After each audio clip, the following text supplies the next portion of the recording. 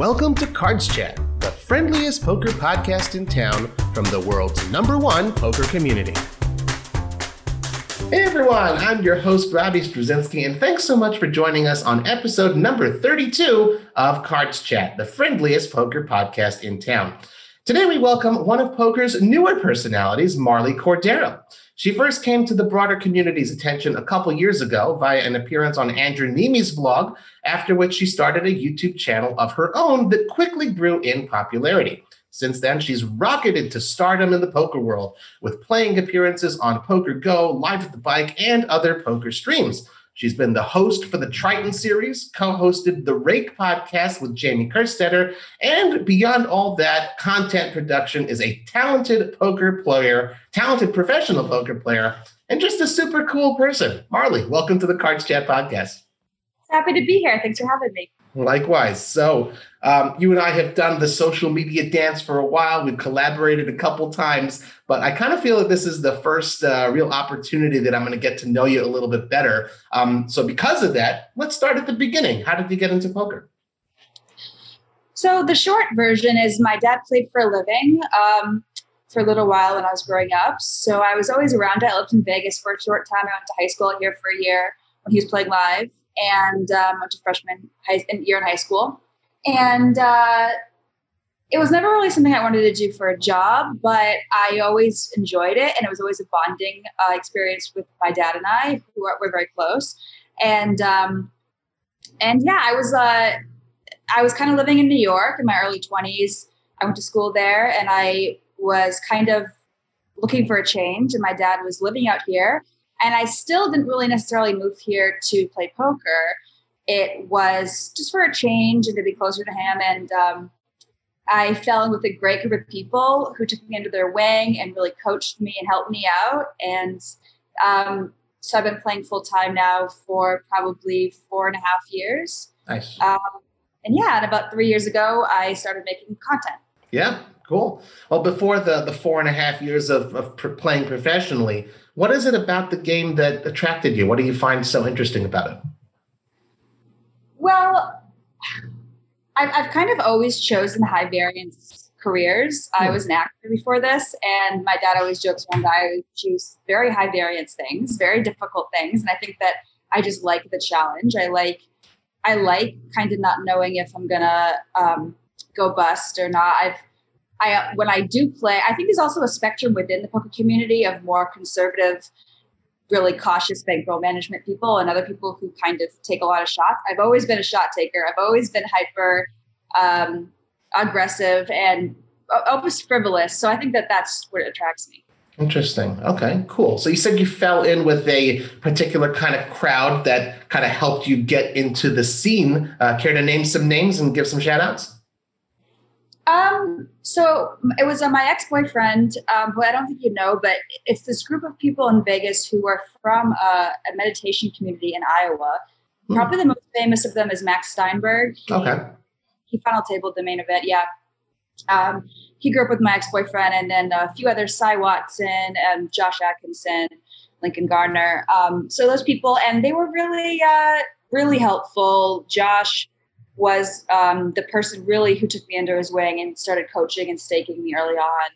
And it was really great because there was the trust there because he was my ex's good friend and my good friend and a good person. And so I think a lot of times when you get into poker, I hear so many horror stories about staking and coaching, especially being a woman. People don't always have the purest intentions. And I just was so lucky to meet people that there was already this like baseline of trust. And so I could dive in. Oh, that's really great. And you kind of found them, like, I guess you were just, when you're playing in the rooms and just befriended people at the tables? Is that how it worked? Yeah, I met my ex and we started dating and that's how I met this whole group of people. So I just got lucky. Cool. Okay. Well, sometimes run good is a good thing. Better rather be lucky than good. You started the content creation, like you said, 3 years ago. Why'd you decide to do that? Start the YouTube channel? Well, like I said, I was an actor for many years. And, even though I left that world professionally, I'm just a creative person. I want that outlet. And it just seemed like a really natural fit. I still love poker, loved poker at the time, but I was really good I had known Andrew Nemi since I had moved here. So I had known Andrew at the time for years, and he was very encouraging, very supportive, as were a few others, Johnny Vibes, Brett Owen. I'd known all those guys. And so, yeah, they really encouraged me, gave me the support. And like I said, it was just a natural progression and an outlet for me. Okay. So it's like an artistic expression. Did you have this thought when you first started, okay, I want to build an audience like these guys, like Andrew, like Johnny, Brett, and, take it from there and, become more involved in that way as well? Is that a preconceived notion? I don't even know if I had this preconceived notion of being on their level or having it monetized like they do. It was honestly more just like, I need a creative outlet. I need something. I think that any poker player needs an outlet. And for some people that's working out or that's, going to nature, whatever. But for me, what it is creative. And so it was just like an outlet, no expectations of how I could monetize it or whatever. And I was just lucky that I got it at the right time and I had the right support. But yeah. Nice. Well, I guess you could say a fellow content creator of sorts. I know, it's fun to kind of look at the numbers, the analytics, how well is it doing, who's liking, who's engaging. Is that something that you do? And I ask specifically because if it's just a creative pursuit, perhaps just, hit and publish or upload, maybe that's enough. No, well, it started off that way. And that's kind of the trap is that when you do start to get paid for it, when you do start to, it does start to become a monetized thing and maybe even your main focus, you fall in the trap of looking at the numbers. And I think that's look at it a little bit is good, but I think that if you just stick to, why I think I was so successful in the beginning is because I just was doing things that I thought was funny. Like the stuff I was making hadn't really been done before. Right. And I think a lot of people go into it being like, I'm going to make a vlog like Andrew Nemi, or I'm going to make a vlog like Brad, and then I'm going to succeed. And it's not a bad strategy. And I think it can work, but I think that the ceiling on growth of that strategy is pretty low. Mm-hmm. And also you're not going to enjoy it. Like you need to do what is you. Yeah. So. Yeah, you can't substitute originality. Well, on the poker playing side, you did mention backing staking. So I want to get into that just a little bit. And here's my question here. So a lot of listeners, a lot of members of the Cards Chat forum, or Cards Chat community, they're people like me, 1, 2, 2, 5 recreational players. We have these dreams someday we'll play in, the biggest games in the world. You have actually climbed pretty high. You used to be playing, 2, 5, 5, 10. You're still playing those sorts of stakes. But a couple months after you started the vlog, you're playing 1025 on Poker Go. And then you posted a video where you're playing 300, 600 no limit at the high limit room at the Aria. So that's not typically something that happens overnight. How did it happen? Yeah, it did almost happen overnight for me. And there were some consequences with that. I mean, there's a reason why, it's good to grind up the stakes and pay your dues, so to speak. And I definitely skipped some steps. And what comes with that is fumbling a bit in the beginning. And yeah, so how it happened really was, I was playing like 2-5 and 5-10 in Vegas, and still staked. And I had just broken up with my ex, and Josh was still staking me. And I started this vlog, and I kind of just got all this attention. And like I said, I was doing a lot, and so it kind of just stars kind of aligned. I was getting these invitations for these bigger games, and Josh couldn't afford to stake me, nor was he really in poker anymore. So he kind of handed me over to a friend of his, and I wasn't a makeup or anything, so he just took over. Okay. And a friend of mine, Matt Berkey, I think people know pretty well that we are friends, and he got me into this 300, 600 game. And then my backer, people think that Berkey was backing me. Berkey was never backing me. It's funny. But the guy who was backing me got me in some other games, and it's just one of those things that the the bottom line is like, if you're a woman, it's a really, they're looking for women to play big games. So if you're like Farah Galfond is I played with her many times. She's a regular in the game, and a few others, Lynn, G. Sure. But they're just looking for, there's not a lot of women who can play that stake, who have the means. So it's just, you just get a fast track. It's as simple as that. I didn't earn it in any way. It's just, okay. Well, it's something we always appreciate your openness. You don't hold back. And in a sense, for all the ladies out there, there's plenty of women in the Cards Chat community. There's a spot, that this is certainly something to be used to your advantage. If they want women in there, go ahead, get yourself out there, perhaps. What does it feel like, though? I mean, if you're sitting in the 2, 5, 5, 10 streets and all of a sudden you're in a 300, 600 game, are you like, oh my God, deer in the headlights kind of a thing? Totally deer in headlights. And the biggest thing is just, I think that even if you did grind your way up and you did go from 50, 100 and you kind of whatever, when you're in that league of money, because obviously in poker, you have to think about it in big blinds and just bet, and you can't think about the actual dollar value.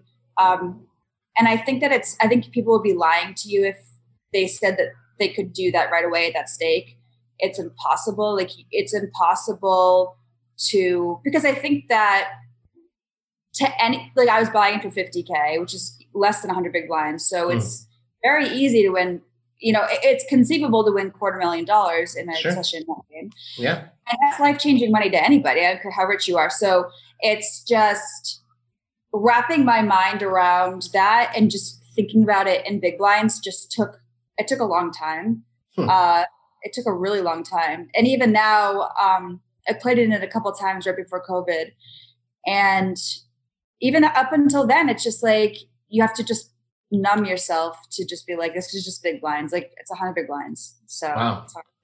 Unbelievable. Yeah. Does it play? I mean, again, from those of us, again, on the more recreational side of things, it's, gigantic dollar amounts. And, we can logically thinking about it in big blinds, but, we say, okay, well, does it take, the skill? But if you're rich enough, to go ahead and play these games, do they play differently? Or, I imagine there's got to be, obviously much more skilled players, but what's the tangible difference besides the money in terms of, who you're sitting with at the table?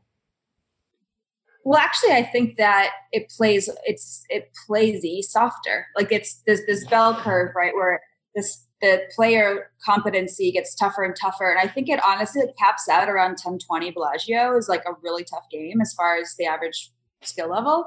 And then when you get higher than that, it goes back down. And then when you get to nosebleeds, you're playing against kind of goobers a little bit. I mean, there's some good players like Andrew Robles, regular, like there's some really good players, but overall, like it comes back down. It's just, so yeah, it actually plays soft. It plays soft, but like things that are no brainers, you just like, I was second guessing in the beginning just because I was like, fuck, because even though I was staked, I had half of myself. So if I win 100K, it's like, I still get $50,000 in my pocket today. So it's like, that's a lot of money to anybody, anytime. So it's just so hard to pull the trigger when you need to. It's just so hard. Because the money is still somewhere in your mind. Yeah. I mean, I'm not Jungle Man. Like, I feel like there's people that can really compartmentalize and just be a sicko and be a robot, but I'm not one of those people. It's so hard for me. It's an interesting insight, though, that you're saying like the 10-20 Bellagio is like, that's the peak of the bell curve. So perhaps there's something to just like, really, really grinding up a bankroll and then perhaps even skipping that level to get on the other side of the curve. Oh, that's the dream. That's the dream. But when you play against tough players, that makes you better. Like, so that's too is I actually like battling with tough players. There's a lot of like regs in Vegas who bum hunt and who, as soon as the game gets kind of meh, reggy, they'll leave. But I've always enjoyed playing with tough players because it just makes you better. And then when you sit in a tough game, it just feels like, this is easy. Give me the money, right? Yeah, but like, I don't know, like it's I don't know. Okay. Well, what does it feel like to go back to your regular stakes after sitting at a 300, 600 no limit table? I mean, I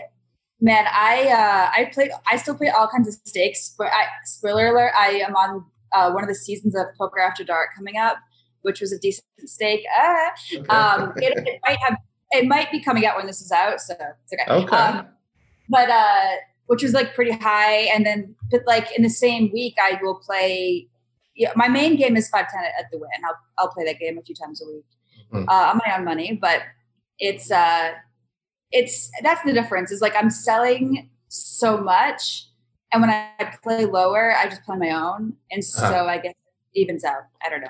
Interesting. Okay. Well, Yeah. that's interesting insight there. Well, of course, like you say, we're talking about cash games, those sorts of stakes, as opposed to a tournament player. As a cash game player, besides win all the money, do you have any sort of specific goals or, like you said, is that the dream, like to really get over that bell curve and, one day I'll be playing 50, 100, that sort of a thing? Actually, I'm trying to get out of cash. I still love it. Oh. I'm moving to the UK. Of course, I'm engaged to Spraggy, and I'm going to be focusing mainly on content. But I'm going to, when I do play, I'm going to be playing. I've been playing a lot of tournaments here in Vegas, and I think the tournaments are just like the future, and there's also a lot of value in them. I still like cash is my love, but I'm trying to actually get out of it. So. That's interesting. Well, that type of a transition necessitates some study. So any sort of shout outs, any poker training sites, or do you do one-on-one coaching with Spraggy? Ben Spragg, by the way, for those who don't know. Ben Spragg, yeah. We and Spragg talk a lot of hands. We talk a lot with shout out to Tonka and Connor Beresford. And that's the main source of study, but he also does BBZ on his stream, and we use BBZ a lot. We see a lot of their seminars, and just running hands in Pio and stuff. But there's been a big adjustment to from cash to tournaments. There's so many things that just don't apply that I have bad habits of doing in tournaments. So I'm trying to break those day by day. Well, when you're a professional poker player, it usually means a unconventional, very particular type of lifestyle. Do you have any sort of routine that you do every day? How do you decide, what am I going to do today? Routine. I honestly am not really like that. I need to be more like that. The one thing that I have started to incorporate this since quarantine is like some sort of like therapy or coaching once a week, because that kind of keeps me focused. But I don't like get up in the morning and meditate and have like I'm very just like, I don't know. I'm very impulsive. Oh, interesting. So it's like, game's good now. Let's go to the game. It's time to study, eat, that sort of a thing. Yeah, and also like with creative stuff, if I get an idea for something, like all the time I'll just be doing something. Mm-hmm. I'll get an idea for something, and I'll have to just drop what I'm doing and like flesh that out right then and there. Oh, interesting. And I'll just like dive into that for 24 hours. Like I'm very like I don't know, like I'm very just impulsive. Huh. Okay. And when you're doing just your content that you mentioned, you're impulsive, you do it. Is it perfect? Does it have to be perfect right away, or you just do it until it's perfect? Or first thing you put out there, that's, comes from the gut and let's show it to the world? I'm perfect in the sense of like, I can tell when it's ready. I can tell when it's good, when like the idea is fleshed out and is good, or when it's missing something, and it will drive me crazy until I figure that out. But I'm not perfect in the sense of like the editing has to be perfect, or like, how does my face look, or like those things. I don't care about that really. But like I did this video, this is like a great example. I did this video in Dublin where leaving poker for OnlyFans. And I had this idea of like how I wanted that. I remember that one. Yeah. I had an idea of how I wanted that scene to be like, and specifically, I guess like that outfit, because like it has to be the right balance of like sexy, obviously, but like funny, or just not too sexy. You know what I mean? Like, Right. and I went shopping with Spraggy for that outfit, and we were in the mall for like 3 hours. Like, couldn't find. And he was like, "What about this?" I was like, "No, that's not right. That's like too sexy. That's like too." But it can't be too silly because then it's like you're making fun of yourself. Do you know what I mean? Yeah. It's funny because, like, we watch what a 1, 2, 3, 4, 5 minute video, but like the thought that goes into it, it's always great to hear that stuff. You mentioned prior to becoming a poker pro, you acted, you modeled in New York. In 2019, you were in front of the cameras. That wasn't a vlog. You got the opportunity to host the Triton Poker Series. So how did that come about? And were you excited about presenting and then hosting on camera?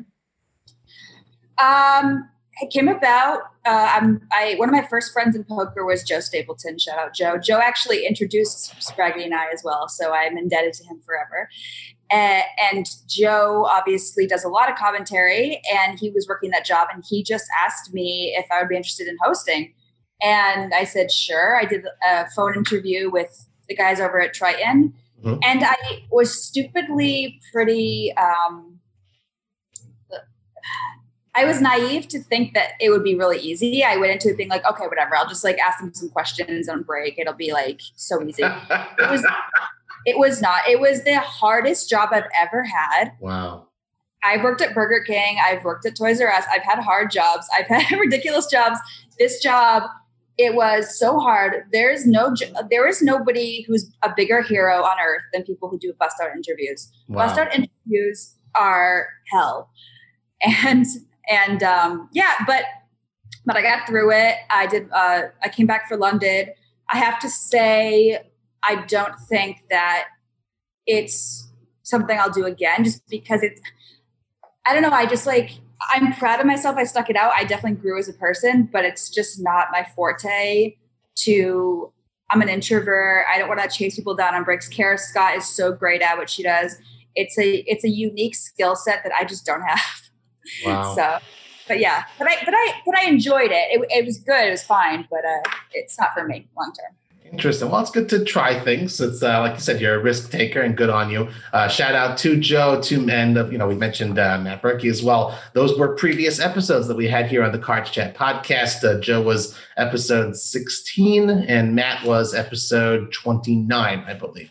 So shout out to them. And always a reminder, guys, after you finish listening to this one, if you haven't heard the 31 other episodes, 31 great hours of content for you guys to listen to.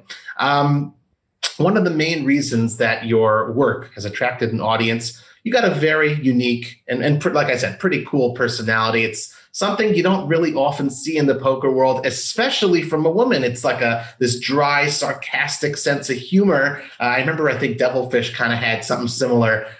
You make a lot of people smile, Marley, but not everyone gets it. Does that bother you? No. That's accurate. That's accurate. Okay. That's very accurate, yeah. Okay.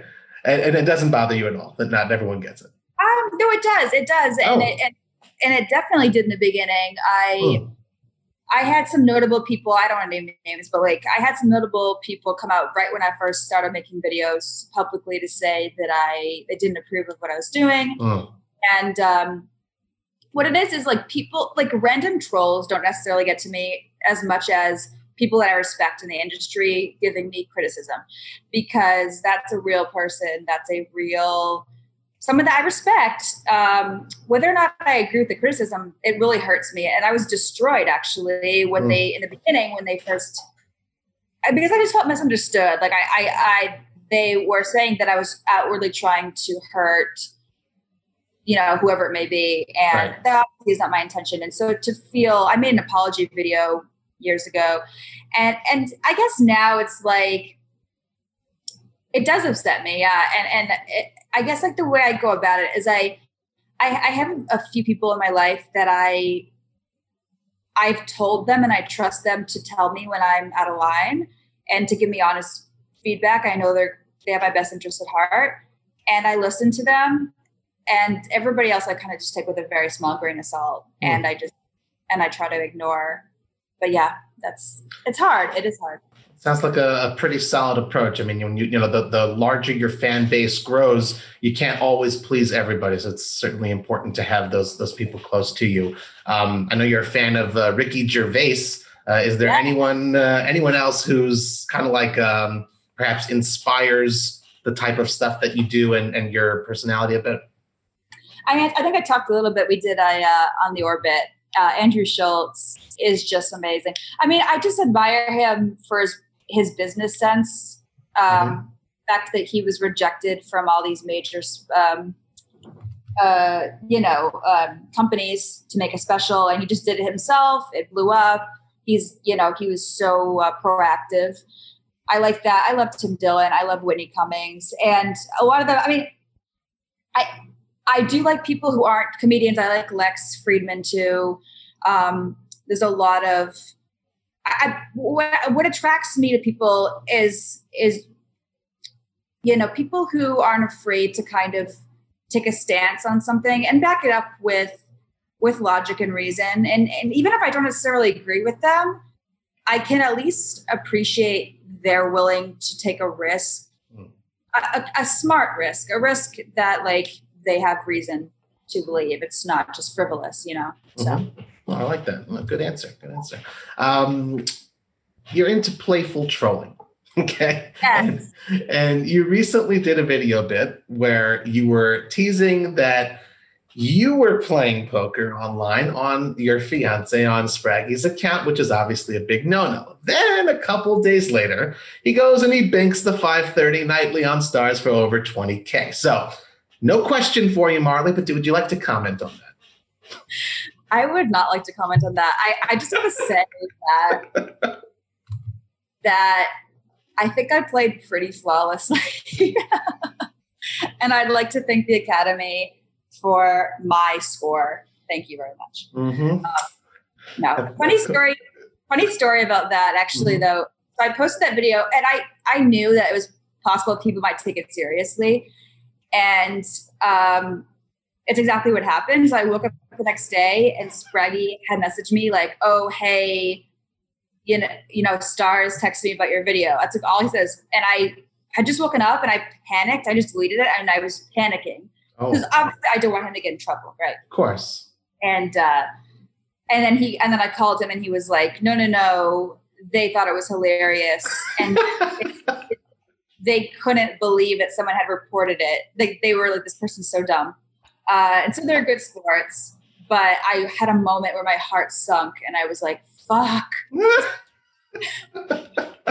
Like, you just never know with people. Like I thought it was obvious that I was joking, but people just don't get it. So. Right. Well, it's also I'm glad to see that, Stars has a sense of humor. And when you get into big corporations, sometimes it's a little bit difficult to penetrate that wall, but it's good. At the end of the day, it's people who are watching this, not just, names and department heads and stuff.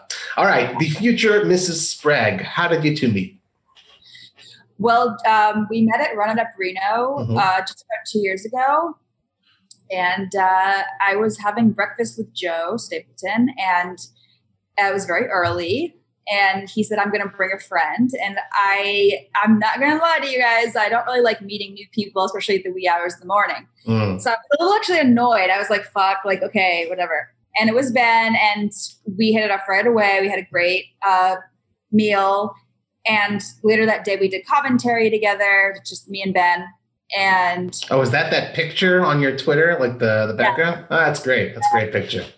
Yeah, that was the day we met. And I don't know if you've been to, so Run It Up Reno is a great event at Peppermill, and it's really a social event. Local stakes tournaments, a lot of events.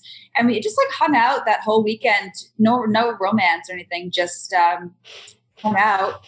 And we stayed friends. I hung out with him. I did Triton London, and we hung out in London when I was here, and just kind of just built this friendship. And then about 6 months later, I actually was the one that texted him like, "Hey, I actually have a huge crush on you." Aww. Whatever. that's how it happens. So yeah. Great story. It's great also that, as someone, who also appreciates and has a passion for poker, it's really cool to find someone who shares that passion and gets you. You're living a poker type of life, and need to try and explain every single little thing that you're doing. That's really wonderful. You mentioned you spent time together in the UK, and now you're in Las Vegas. Once you're married, God willing, whenever the date's meant to happen, I think you said you're choosing the UK. Why there? Why not Las Vegas? Well, a couple of reasons. I honestly, I've been kind of over Vegas for a while. Live poker, it's still alive and well, but it's obviously changed since COVID.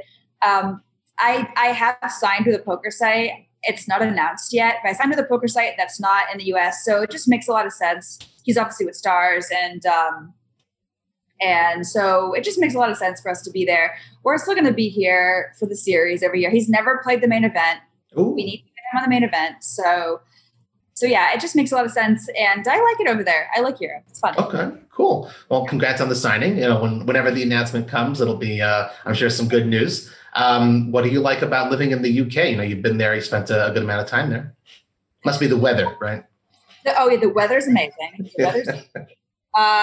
But the weather is atrocious. I don't know. There's just, I'm from the East Coast. I Boston. I went to school in New York, and there's definitely an element of, I don't know if it's culture, diversity, authenticity. There's something of that missing from Vegas that I've been craving, and Europe definitely has that.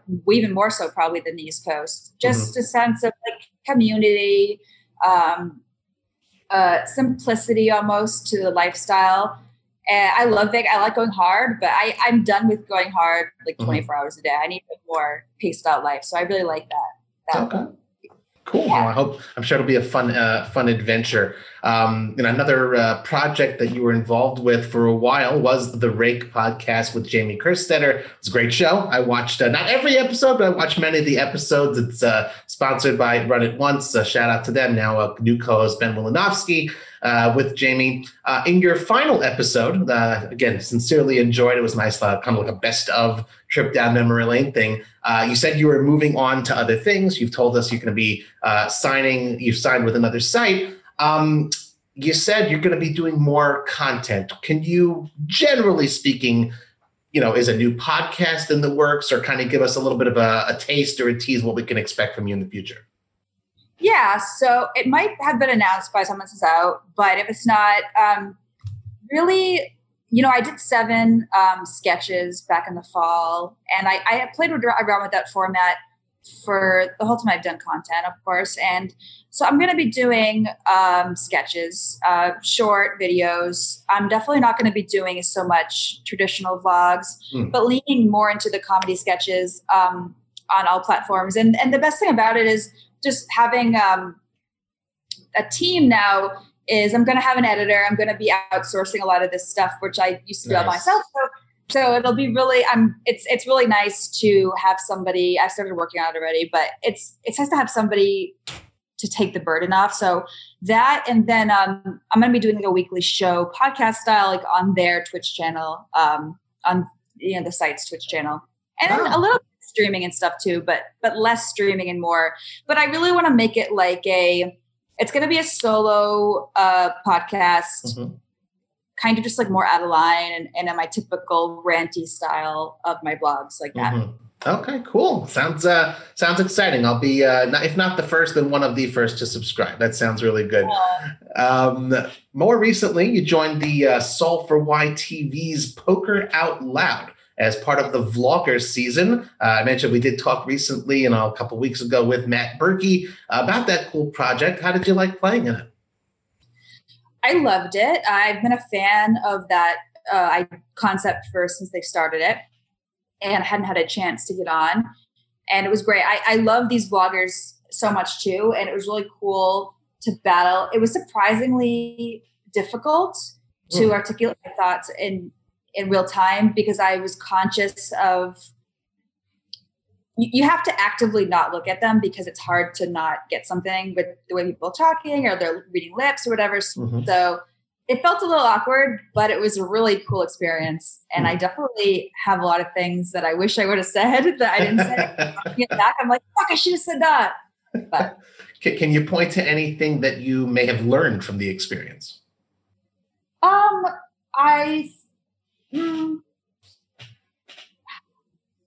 Yeah, I mean, I guess just like whenever you're it's the same thing when you stream, when you play poker and you're articulating your thoughts and you watch it back. That's such a golden way to learn. And I guess like a thing I learned is maybe I don't have as much going on in my head as I thought I did.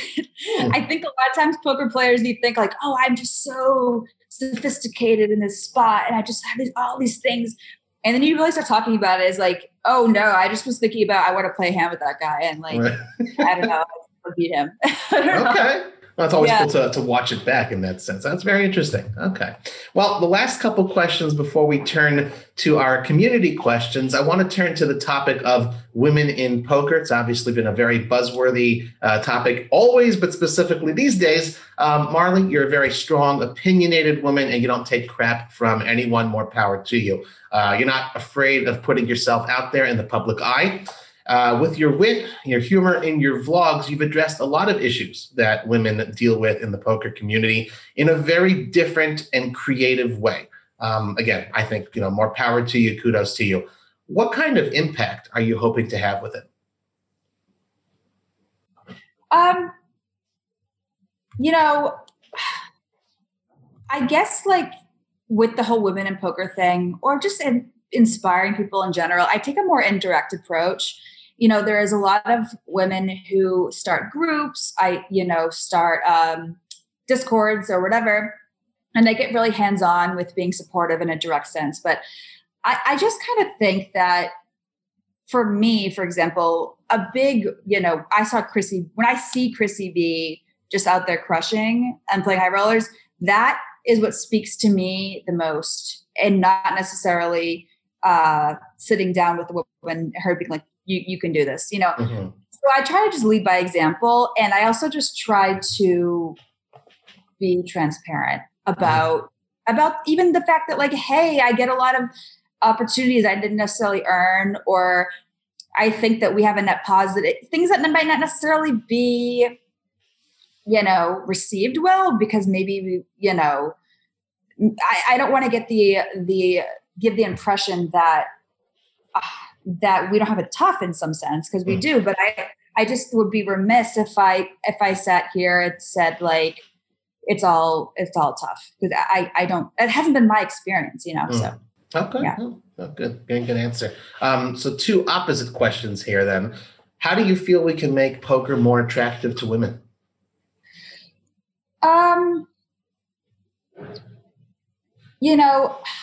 don't know. And it's a complicated question, because I do think that the misogyny and the assholes in the community is a piece of it. And I think lessening that is a piece of that. But I also just kind of think that that's kind of always going to be there. And so it's almost like, I don't know. I always just take the approach of like leading by example. And so, if you crush your own life, if you go out there and you just better yourself and you win and you just put your head down and you do work and you put stuff, people are going to notice. And I think that speaks the loudest. And so how we get more women in poker, I think, is you just excel, you do your best, and then they'll see that and they'll be like, whoa, that's possible. So. Yeah, great. It's I'm not a woman, but that type of approach certainly resonates with me. That's why I asked you that one, first. The opposite question of that, and that's my last question here. Do you have any practical tips or advice for women who might want to step out into the poker world, whether as a player or as a content creator, but they may be afraid or uncomfortable to do that? Yeah, the main thing is like the first the first bunch of times I played, it was with my dad at the table, and that was a great buffer. And if you have someone that you trust, because there's little things like you forget when it's your big blind, or you don't get the chips right, and it can feel really daunting. Like, I'm not going to remember, like whatever. But to have someone sitting next to you that you trust, that can just kind of be like, it's your big blind, like can give you a heads up. it's like a safety blanket. It kind of feels like, so if you have a friend or someone that's better, that's more experienced than you, that's a great thing to do, especially for live poker. As far as content, for content, it's just like, it's tough because it's just tough out there for women. People are going to come down on you and criticize you, no matter what. So just preparing yourself for that, like expecting that to happen, come up with a plan for when that happens. That's fair. Well, good tips and strategy there. Well, this is now the segment of the show where we turn to our Cards Chat community to see what questions you guys who are watching and listening wanted to ask our guests. We have a dedicated thread on the Cards Chat forum for this, so that's where we announce who our future guests are going to be. Gives you guys a chance to submit your questions. So first shout out goes to Shells. Thank you very much, Shells, for submitting this one. Anyone who has watched or listened to your vlogs, Marley, has to know that you have a great sense of humor and timing. How did you develop that quick wit?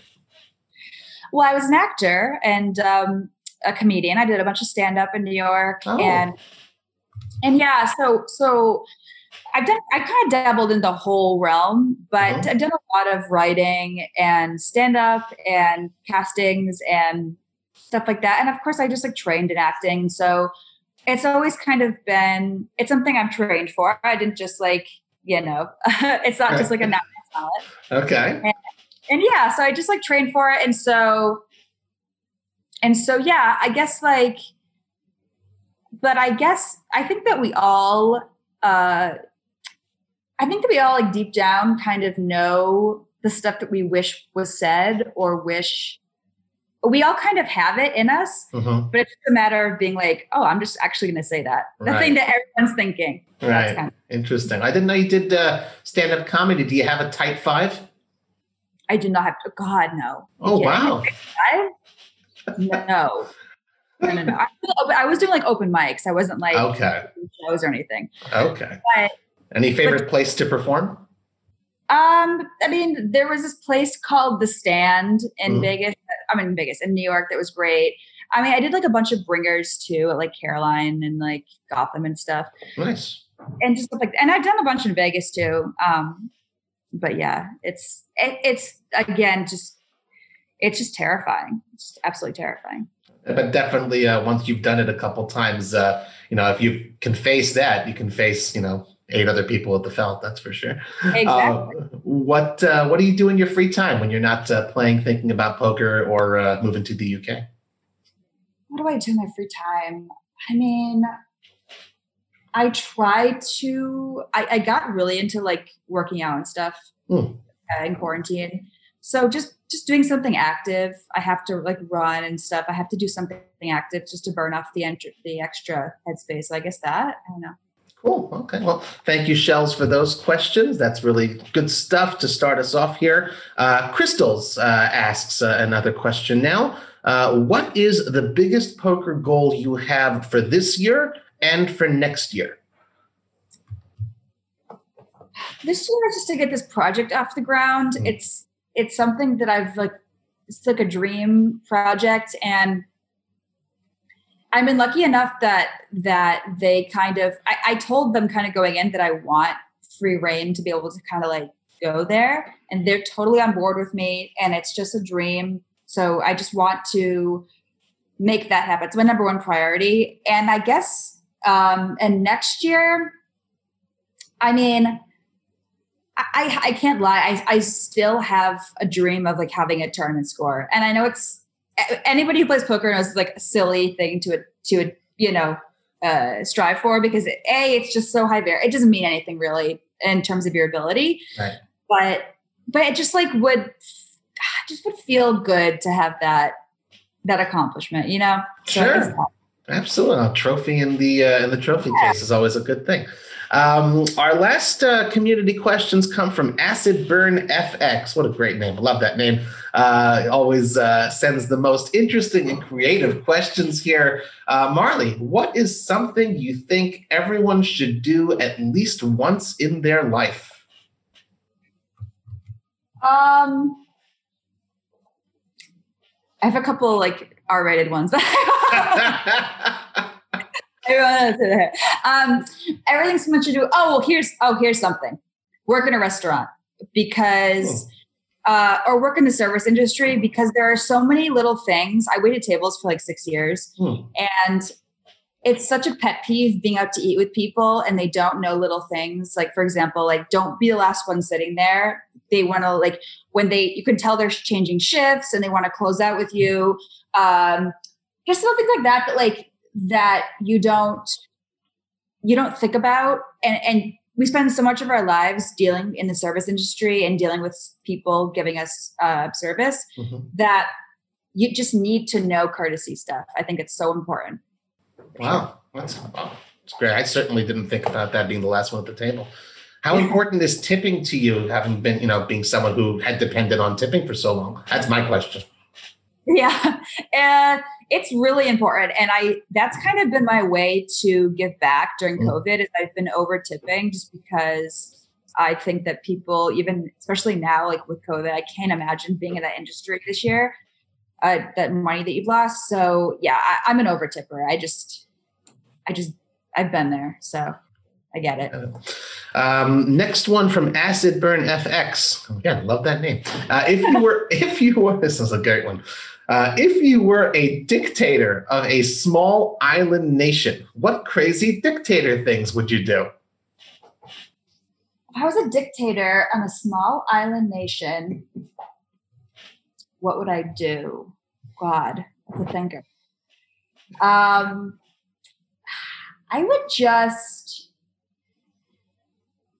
would like not tolerate inauthenticity, I guess. If I felt somebody was giving me some kind of answer that they thought I wanted to hear, I would be like, I wouldn't accept it. I would like put them in jail until they told me how they really felt. Okay. Interesting. That's interesting. I didn't know what answer I expected, but that's not the one I expected. That's interesting. Okay. And our final question for this show, Marley, what are some of your personal rules that you never break? I guess like this is kind of deep, I guess, but that's why we saved it for last. Yeah, really deep. Yeah. Just like I have a bunch of really close people in my life that I kind of call like the untouchables that, if they like need me or if something's up with them, like I just like drop what I'm doing and take care of them. And I guess that's like my number one rule is just like, I don't know. I just kind of, I treat them like gold and, I don't really, sacrifice on that. And I take it pretty seriously. So that, I guess that would be it. It's a fantastic way to end off and certainly says a lot about you, as we've learned a lot on this show. Thanks to everyone who sent in questions for Marley Cordero and for our future podcast guests. Again, turn to the dedicated thread on the forums. Of course, please be sure to give us a good review on iTunes and spread the word via your social media channels if you'd like the show. Marley, thank you for joining me on the show today. I really enjoyed it. Is there anything else you'd like to share with our listeners and viewers before we let you go? No, just keep an eye out for my project. It might have been announced, but if not, and then I'm, Poker Out Loud every Tuesday and Poker After Dark coming soon. So keep an eye out for those. Nice. Cool. On Poker Go. Very cool. Well, thanks again to all of you for tuning in to another episode of the Cards Chat podcast. I'm Robbie Straczynski. You can follow me on Twitter at CardPlayerLife. I wish you all a wonderful day.